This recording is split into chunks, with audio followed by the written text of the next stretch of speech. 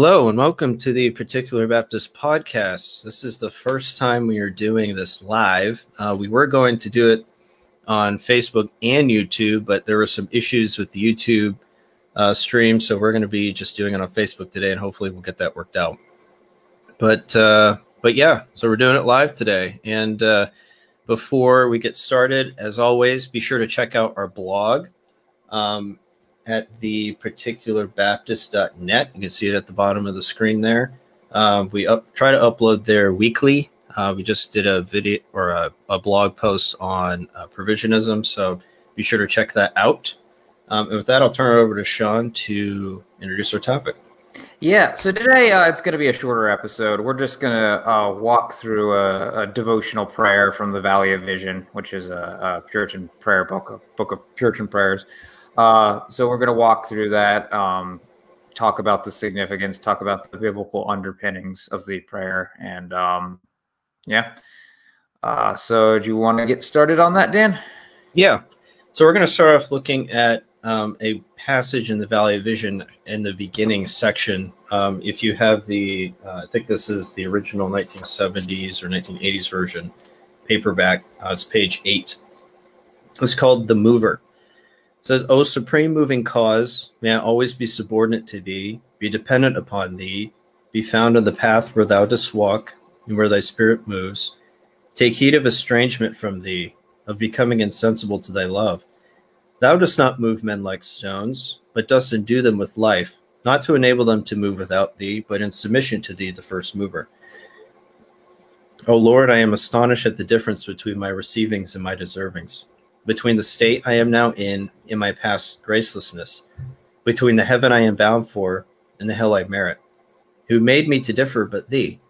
For I was no more ready to receive Christ than were others. I could have not begun to love thee hadst thou not first loved me, nor been willing unless thou hadst first made me so. Oh, that such a crown should fit the head of such a sinner, such high advancement be for an unfruitful person, such joys for so vile a rebel. Infinite wisdom casts the design of salvation into the mold of purchase and freedom. Let wrath deserve be written on the door of hell, but the free gift of grace on the gate of heaven. I know that my sufferings are the result of my sinning, but in heaven both shall cease. Grant me to attain this haven and be done with sailing, and may the gales of thy mercy blow me safely into harbor. Let thy love draw me nearer to thyself. Wean me from sin, mortify me to this world, and make me ready for my departure hence. Secure me by thy grace as I sail across the stormy sea. So we see here that the author, and I don't think that any of the Valley Visions actually describe any specific authors of these, but that they're Puritan prayers. But we see that the author of this prayer is very much affirming God's sovereignty and meticulous providence in all things, and asking for God to give him grace, him or her grace, as they live their life and desire to please God more. And they see this as very important to understanding providence in the correct way. And why is the fact that we are not able to move without God so comforting to us as believers? We see that the writer here finds great comfort in that God does control all things, that God is the first mover of all that comes to pass, including what we do.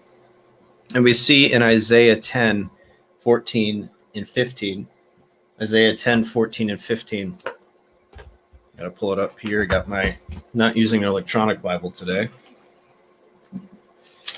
Isaiah 10, 14, and 15.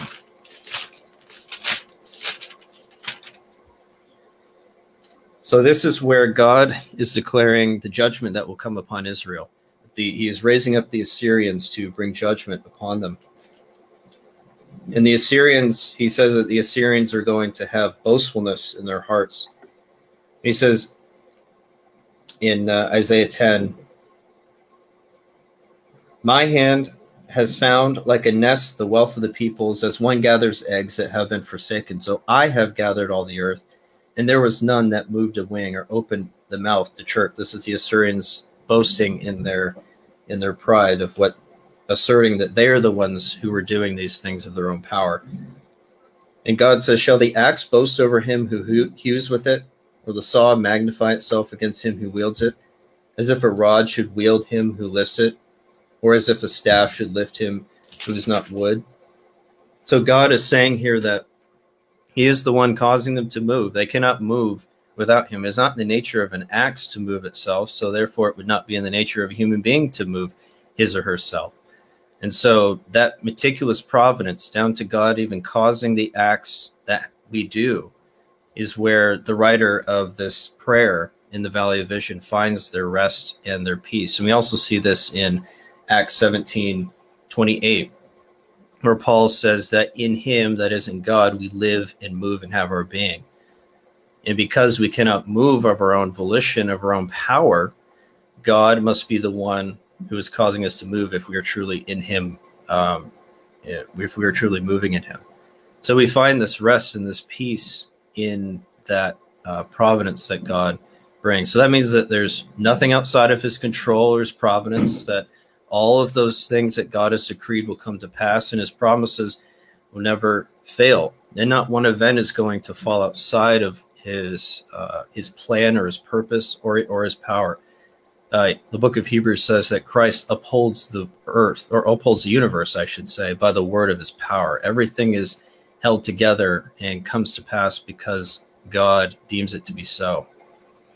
So you have to think about what lack of certainty there must be in a worldview that does not see God in this way. How can there be comfort in knowing that God can only work with the hand he's been given, so to speak, or that he didn't see something coming? That God is having to now catch up with the events and that men are doing and that are happening in the world, and having to respond accordingly.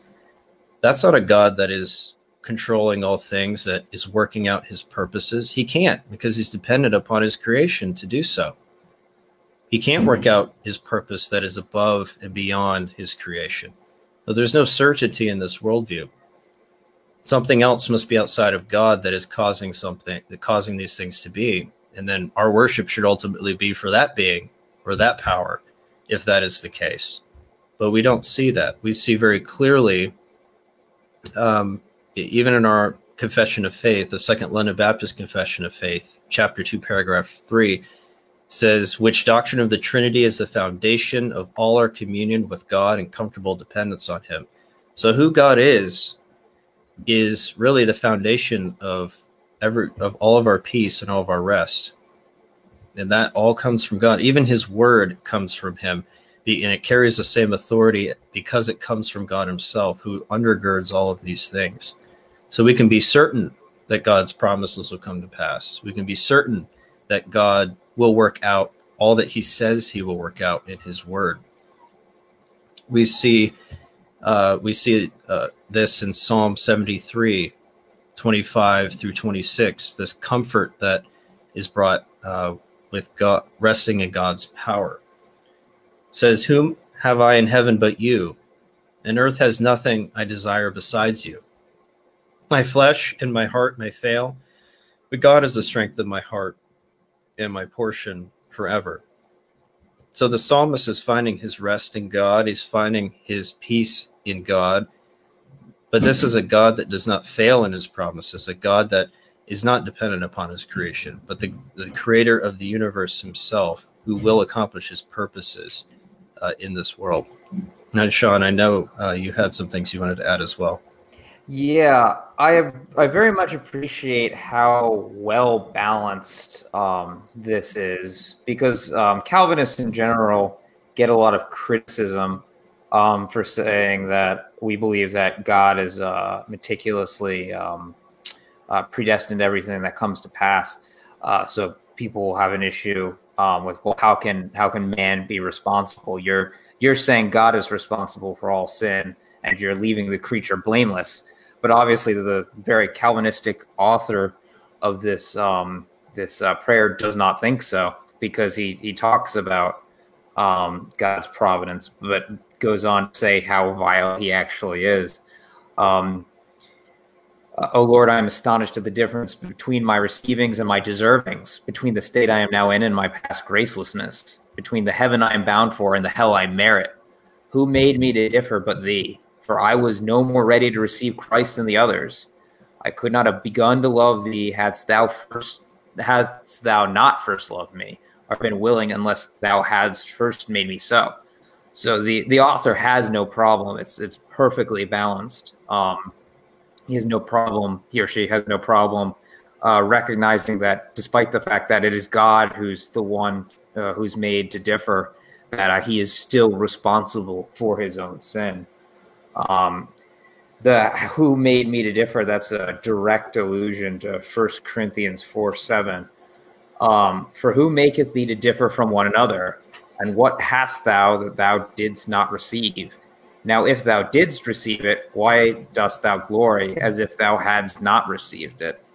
The point being that anything we have, anything that we are, has come from God. So why should we go around and boast as if we hadn't received it, as if we are independent in of ourselves?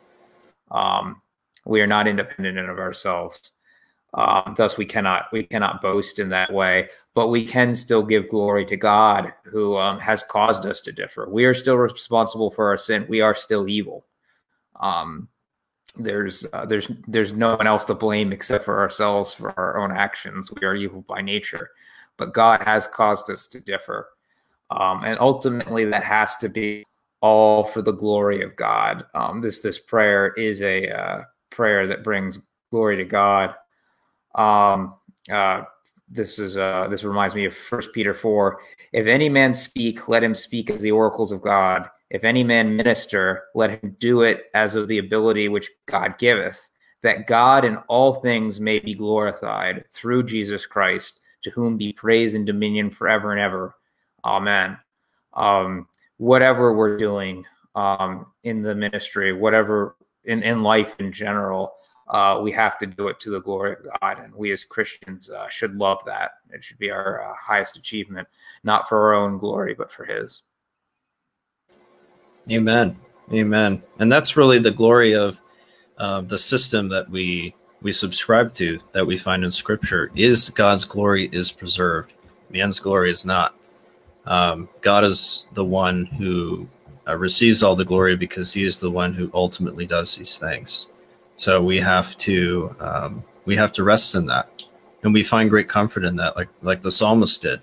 God is the strength of his heart, and his portion is forever, because he finds us rest in God, and what Scripture has revealed about God and who He is leaves no room for conforming God to being like us, bringing Him down somehow to our level that we can comprehend Him, ultimately speaking. But we rest in the God of the universe, who sustains the universe by the word of His power. Nothing that befalls it happens by chance.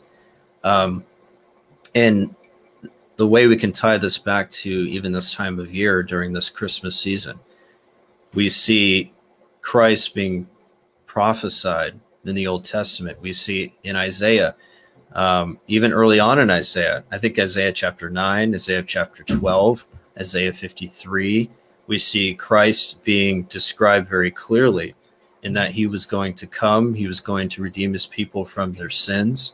There would be this remnant of Israel that would come, and Christ would be the one who would bind them together, so to speak.